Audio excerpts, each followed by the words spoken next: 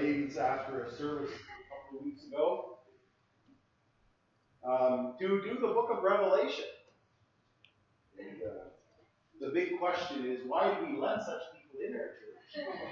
But they were here before me, so it's not much. But we're going to begin a study of the book of Revelation today. And it's a book I've preached from quite a bit over the years in different places, but have never taken it as a whole. And as you know, it's held a special place, I think, in the books of the Bible for people.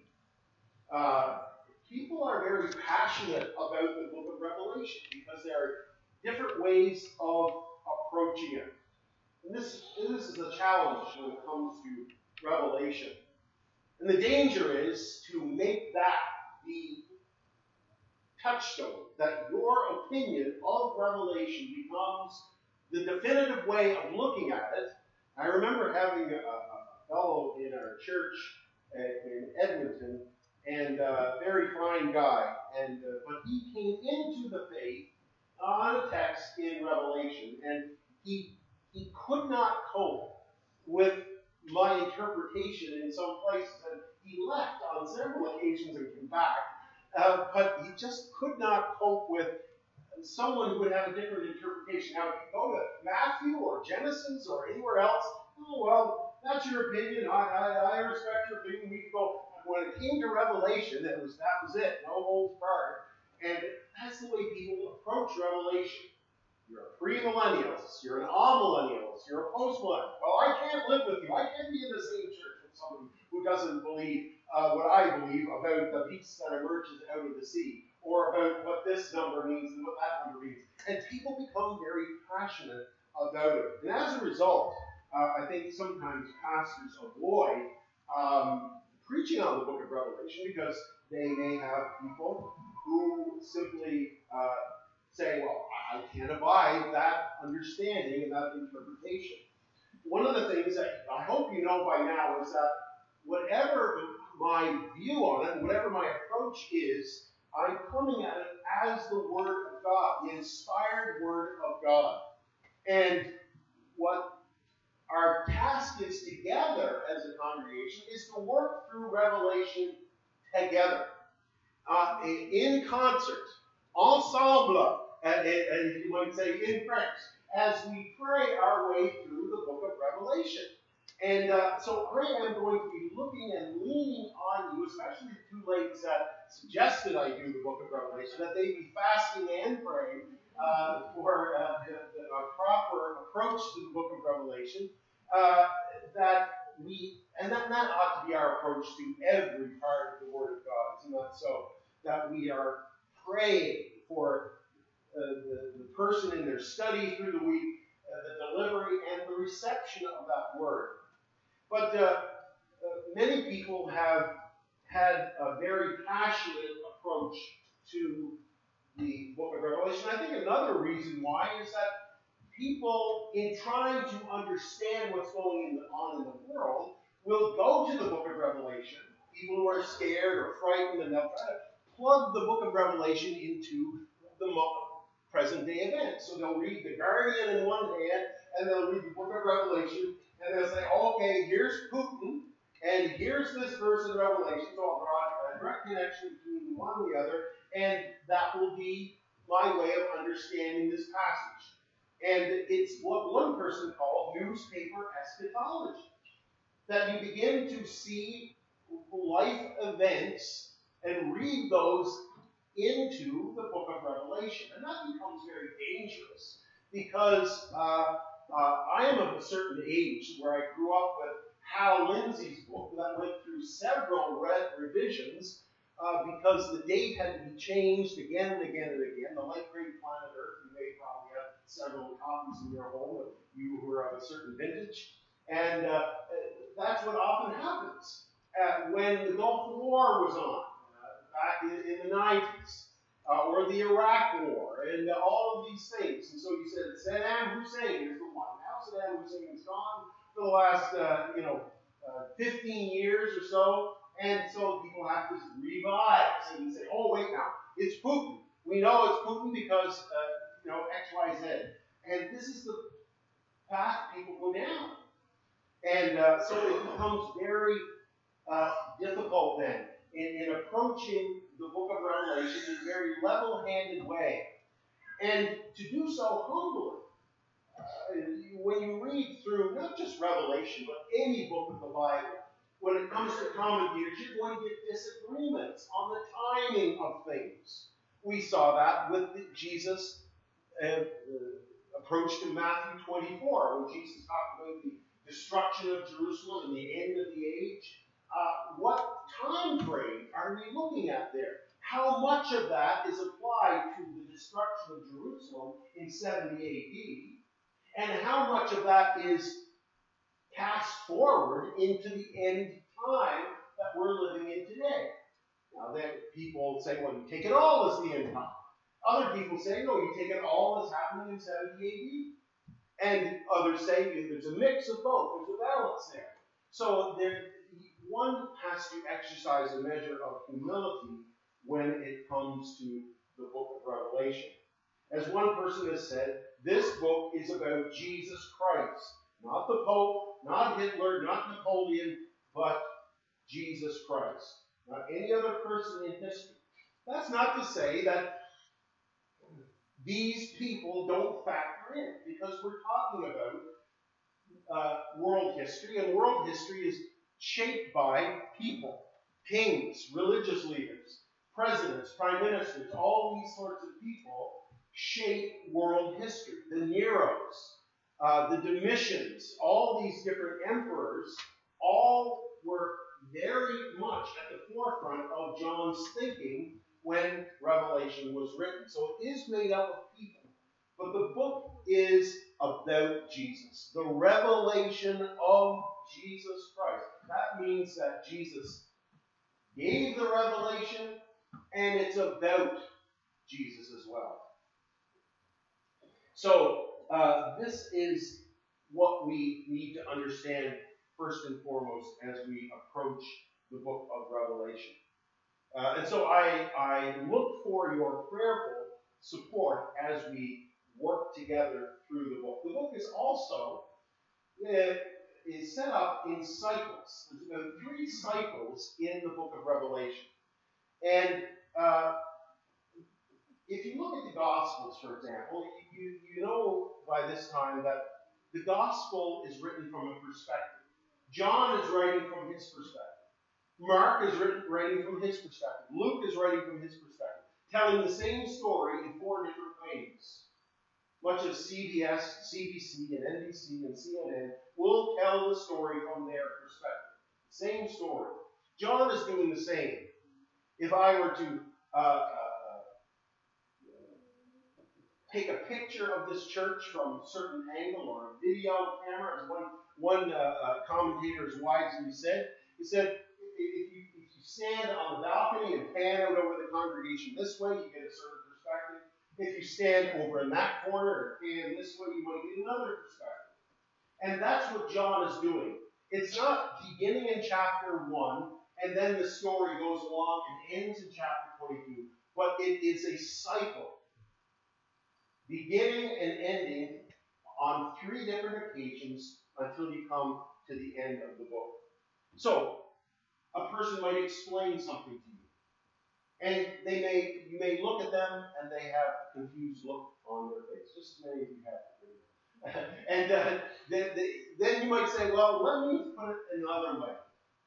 Let's take it from this angle, this direction. They still might not get it. So you say, well, another way of putting it is this. Now that's what John is doing. He's telling the same history over 3 times until he arrives at the end of the book.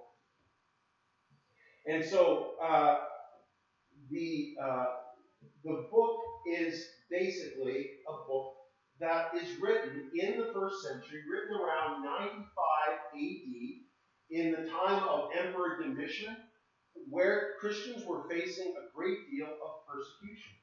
And so it was telling them, God was communicating to them in a very painful, difficult time, how do you, as believers, live under the shadow of the Roman Empire? who were noted for their cruelty in stomping out opposition. The cross was a great picture of that. The lengths to which Rome would go in order to stomp out any kind of opposition. How do we do that then? Well, what John does is show that even in the light of suffering of God's people, and that's what it's painting a very honest picture. It's not saying this is how you avoid suffering. This is how you dodge difficulty in your life. But this is how you walk through all of those difficulties in life. And he is giving us a framework for doing that. And this is where getting lost in the weeds becomes very dangerous. If you get lost in the details and miss what the overall passage is telling you about who God is, who we are, and what the overall theme is, then you begin to lose the purpose of the book itself. And so it's important for us to keep the big picture. It's painting a picture for us straight off the bat of the fact that Jesus is sovereign. In the first few chapters, this is what the picture is that's painting for us. It's not going into all the troubles that they're going through, the difficulties, but it's giving us a beautiful panoramic view of the sovereignty and the glory and the character of Jesus. That's setting us up to say, okay, this is who you're going to walk through this world with. This is who is in charge of world history and world events. It's in his hands.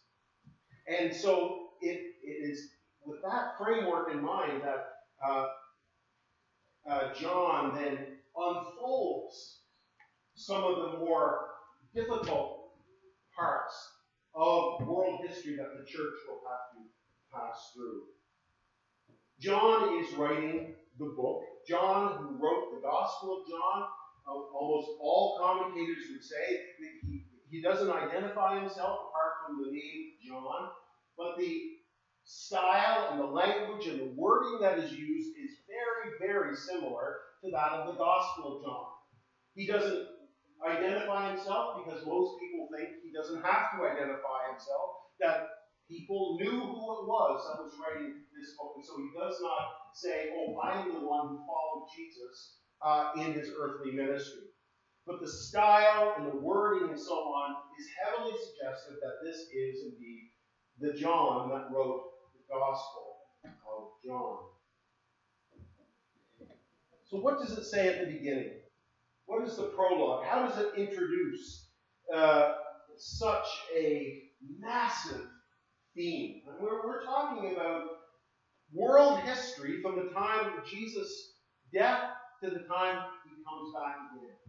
So we're talking about a broad scope of human history. And how does John introduce that? Well, we're going to see it in the first 3 verses here.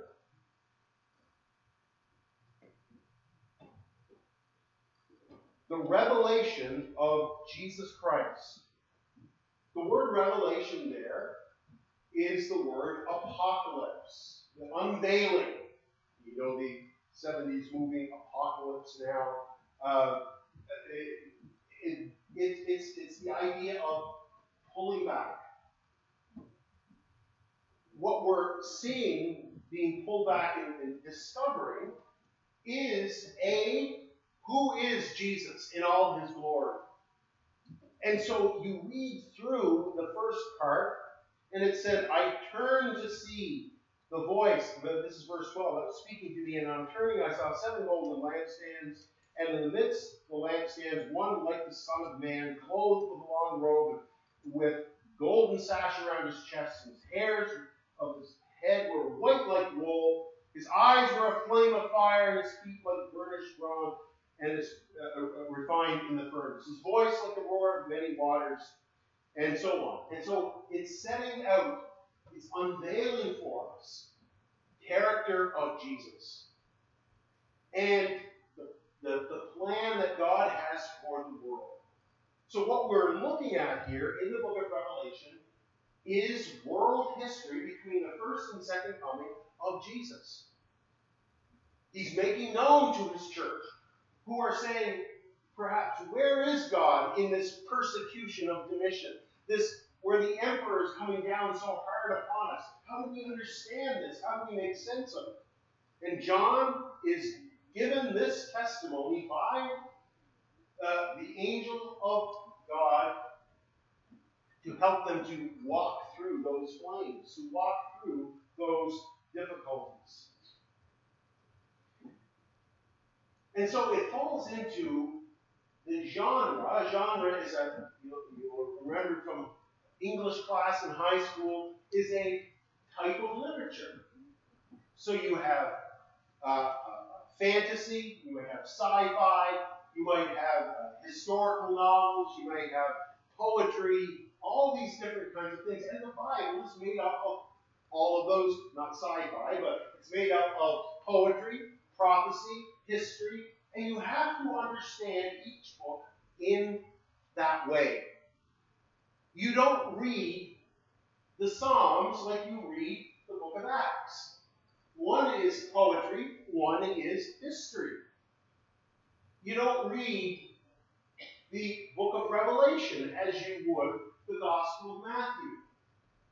Because with apocalyptic literature, it is a series of images that are meant to tell a story. And we're familiar with things like The Lord of the Rings or the Chronicles of Narnia and things like that take animal figures or monsters or whatever it may be to convey a truth.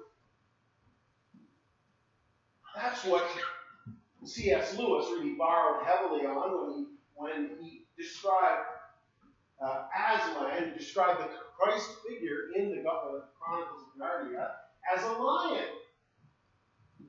And the gospel is all throughout the Chronicles of Narnia. But C.S. Lewis is writing in that genre to convey a powerful truth through the use of images.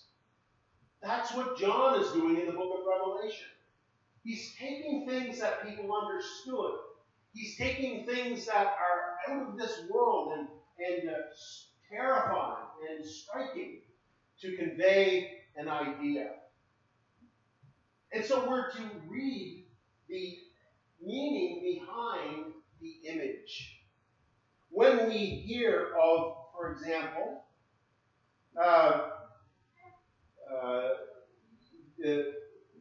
swords coming out of the mouth of Jesus, and his right hand he held 7 stars, and from his mouth came sharp 2-edged sword. Are we to imagine that Jesus in heaven right now has swords coming out of his mouth? No, he's teaching us that he is the one who gives us his word. The word of God is sharper than any double-edged sword, the Bible tells us. When it describes him in chapter 5 as a lamb looking at us as it has been slaughtered, do we imagine that Jesus is now a sheep in heaven with cuts and blood all over him lying on a throne? No. But when John sees it, he's trying to convey a truth. What did John see? He saw a lamb looking as it had been slaughtered. That's what he saw in his vision. But what are we to understand? What is the truth behind that idea? That Jesus was a sacrifice for us, for our sins, for our guilt and our shame. Are we to imagine, again, Jesus as a lion going around with a mane and paws and so on? No. John was given a vision of a lion, but we are to imagine a Jesus in whose hands is all power and dominion and authority, and who was able to destroy his enemies. That's the picture, that's the image of apocalyptic literature. It's also heavy on numbers, as you know. The famous number of the book of Revelation is probably 666, the number of the beast. And so, or other numbers like 1,000, which is a number of fullness, or 7, which is the number of perfection. That's why he's writing to the 7 churches in Asia, because it's a perfect number. The 7 spirits of God. Does God have 7 spirits? No, there's one Holy Spirit. But the 7 speak of the perfection of the Holy Spirit. And so you have all these numbers which we're going to look at, Lord willing, as we go through and see what each one of them means. But this is the idea of the apocalypse of Jesus. It's a kind of literature that we approach differently than we would Acts or Matthew. Both are the Word of God, but both are not to be interpreted in exactly the same way. And so we exercise that direction when we come to it. We are directed by the kind of literature it is. Just when I come to the Psalms, I also say, okay, I've got to shift gears. It's poetry. I've got to think of it as poetry, but look at the truth that the person is trying to convey behind it. Now, liberal churches have gone in a different direction. They've looked at the Gospels in that way, where they say, well, here's a miracle. It didn't really happen. We just have to see the moral behind it, like Aesop's fables. You see, that's where we would depart. We'd say, no, that's wrong. This is a history. This is history. Here is Genesis. It's history. It's not poetry. And so it has to be read as history. And if there's a miracle there, a miracle happened. It's not a fable. It's not a myth. It's not a lesson that God is trying to get across to us. So it's the revelation of Jesus Christ, which God gave him to show to his servants the things that must soon take place. What are we to understand about this? The things that must soon take place. The idea is not that everything written in the book of Revelation is ultimately fulfilled within that generation. We're talking about something that has been inaugurated, an age that has been inaugurated. When we think of inaugurations, we can think of Queen Elizabeth, who in 1952, I believe, is that right? Or was it 54? I think it was 52. 52, thank you. 52. So she's 70 years on the throne, but she was inaugurated, but there was so much history over those 70 years, wasn't there? And what took place was her inauguration. A new era had begun when she had that crown put on her head and that robe wrapped around her. She inaugurated a whole stage of history. And when we come to the things which will soon take place, John is saying the things which will soon now be unleashed on world history. The death and resurrection of Jesus unleashed a whole new era, as we saw last week. All authority in heaven and earth, Jesus said at the end of Matthew, has been given to me. Now therefore, go and make disciples of all nations, baptizing them in the name of the Father, Son, and Holy Spirit, teaching them all things that I've commanded you, and lo, I am with you always, even unto the end of the age. That's what has been inaugurated. That is the events that are now unfolding and that are now taking place. They begin in the first century with those to whom John has been writing, but it is a cyclical pattern that will repeat itself down through church history, even up until the present day. The things that must soon take place. And so the time of waiting is over. The Old Testament prophets, they talked about the last days. In the last days, this will happen. Daniel talked about the last days. And it was still a long way off until Jesus came. Jesus inaugurated the the last days, in this last age. So we have been living in the last time since Jesus went back to heaven after he died. These are the last times. Now, there is a time coming in human history when we might talk about specifically, oh, we're living in the very last years of the earth. That may be true. But what we're looking at over the last 2,000 years is the church in the last times.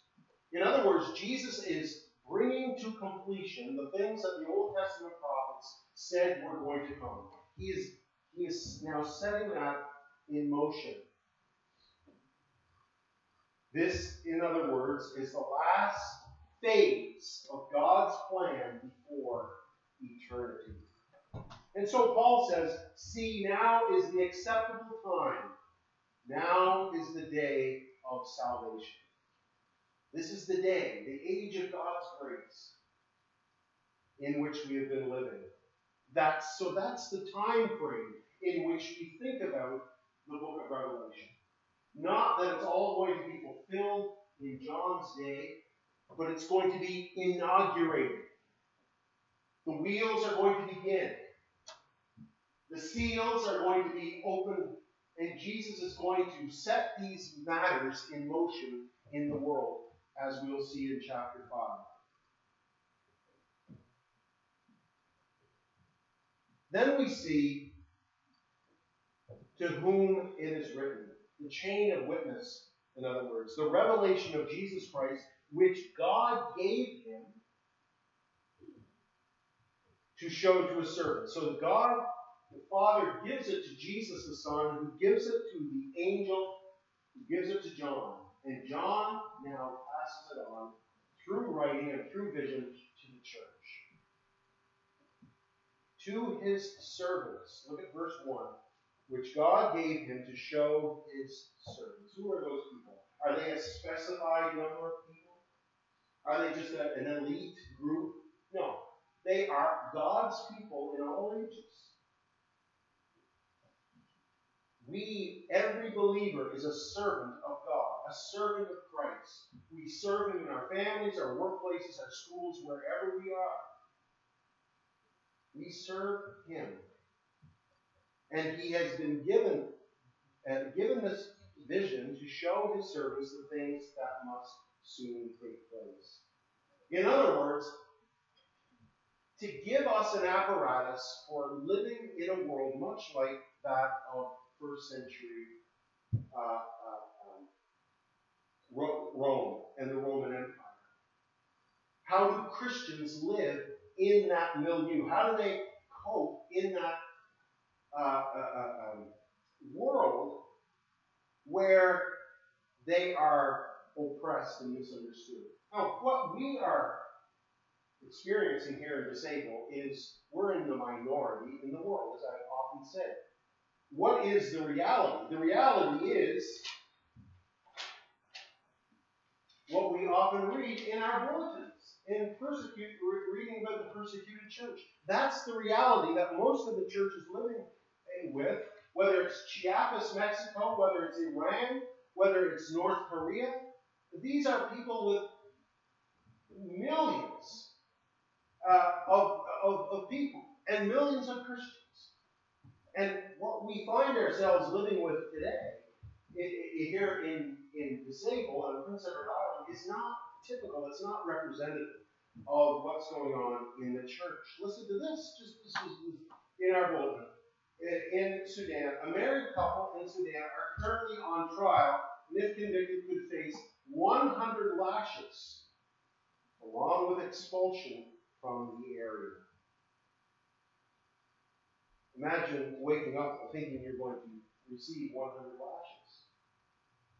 And yet, that's what Christians live with in Iran, Iraq, Afghanistan, Algeria, Nigeria. The list goes on and on. I could be here all morning listing off countries where you take your life into your own hands. And it's in this context where John is writing to the churches. And to help them to work through the crucible that they are going to go through. And so we see the book of Revelation as a kind of an unfolding of what Paul said, that our struggle is not against flesh and blood, but against rulers and against the authorities, against powers of the world, and spiritual forces in the evil realms. In the heavenly places, as it were. He is writing to show to his servants the things that must soon take place, and how we work through that. What kind of people ought we to be? And so you don't get too far into Revelation until you get to the letters to the 7 churches. And we're going to be looking at each one of those individually. And he comes to those churches and he doesn't say, well, I know it's hard for you, so I'm going to cut you some slack. And you don't have to, maintain those standards of holiness and truth and diligence that you normally would. No, he doesn't. He says, to the church in Ephesus, you have been bold, you've been brave, but you've lost your first love. To the church in Laodicea, I wish that you were hot or cold and not lukewarm. He doesn't pander to them. He says, look, you are going to go through difficulties. You're living under Satan's shadow. I know it's hard for you. But he says, my grace and my power is enough for you, so that you don't have to compromise when it comes to holiness, when it comes to integrity in your school or in your business or in wherever you are. He's writing to the saints who are scattered in every walk of life, rich and poor, male, female, boys and girls, educated and uneducated. He's writing to them to say, this is who I am. Now be faithful. That in a world of compromise, you're not to compromise. You're to stand for the principles of truth. When all your workmates are saying, let's go down this road, you're saying, no, I will not. When all your classmates are saying, here, we found an easier way of doing it, you say, no, that is wrong. This is the way God would have you to do it. When we're pressured to compromise and conform to the world, the letters to the churches tell us otherwise, that regardless of the suffering, regardless of what we lose, Jesus never allows his people to compromise gospel integrity, gospel truth, gospel holiness. And so he prepares us. What is it? It's in John, who bore witness to the word of God and the testimony of Christ. That's what we are called to bear witness to each and every day. And we're certainly not in the place that many Christians are around the world. But nevertheless, it can be very difficult when the pressure is subtle. And we are seeing it in a society that is before our very eyes, turning away from God. I don't think that's a stretch anymore. It's not a conspiracy theory to say that our society is completely turning itself upside down when a biological male can identify as a female and vice versa. When, as I said last Sunday night, lawmakers in California are now trying to pass laws so that you can destroy a child even weeks out of the womb. It's not good enough for people to destroy life in the womb anymore. They want to have the right to destroy life outside the womb. And so these are things that are actively being debated and laws that are trying to be passed in these places. And so where does the church, when the church tries to stand against the tide of that, are we ready for the pushback? And Revelation speaks a great deal of that. It speaks about people living in that context. And so it doesn't say, here's a way of avoiding suffering, or here's how you get out of that. But it says, when you suffer, when you go through those things, when you have to endure and stand up at work or stand before your friends or stand at school or wherever it is, I will be with you. That great is your reward in heaven. That I am still sovereign in your life. That I hold you in the palm of my hand. That's what he's saying to the church throughout the book of Revelation. But along with that, he gives the blessing. Verse 3. Blessed is the one who reads aloud the words of this prophecy. In other words, there was a blessing in just reading it out loud, and that's how often it was delivered in the church.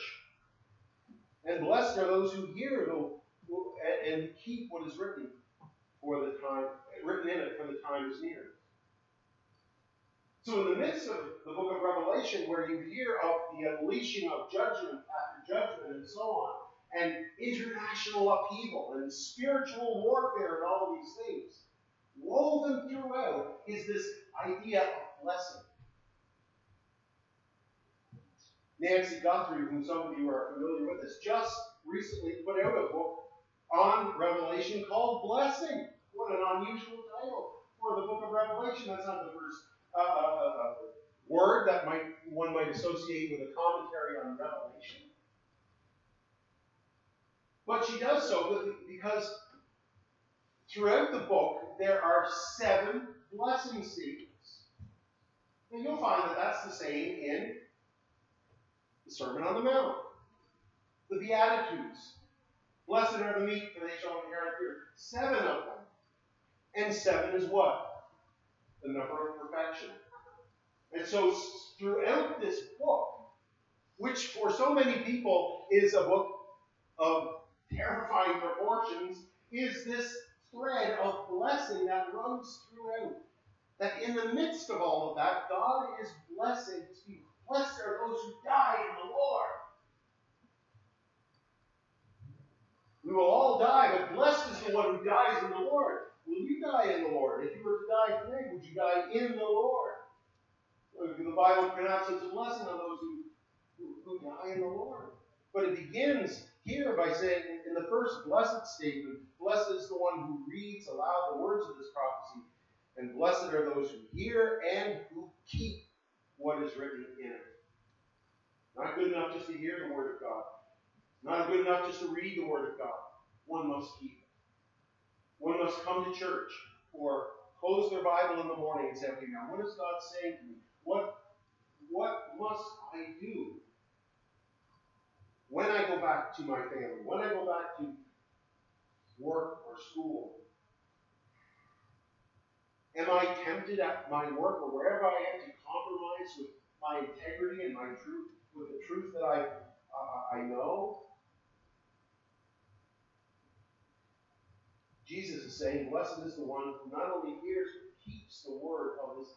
He who is faithful in under tribulation, not the one who escapes tribulation, not the one who finds a way around it, but the one who is faithful in tribulation. And so we prepare our hearts and minds for those eventualities that will come. This is how John then prepares us for our study of Revelation.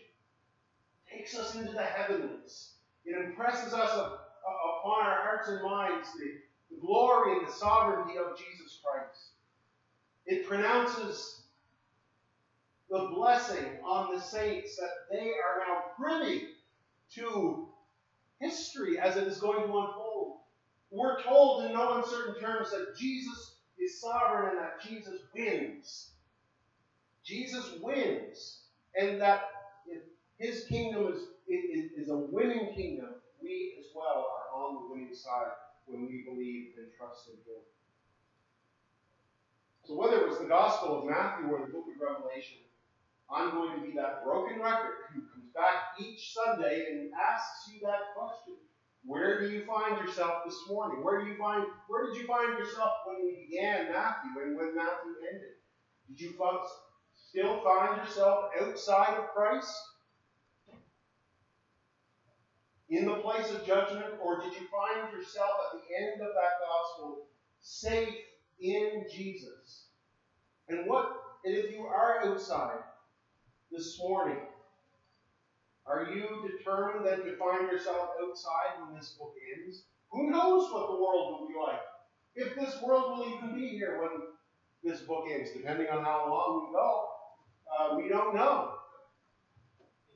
What kind of world will it be? What kind of person will you be? And are you able then to see yourself at the very outset and saying, I am blessed because I not only hear, but today I want to keep the words of this book.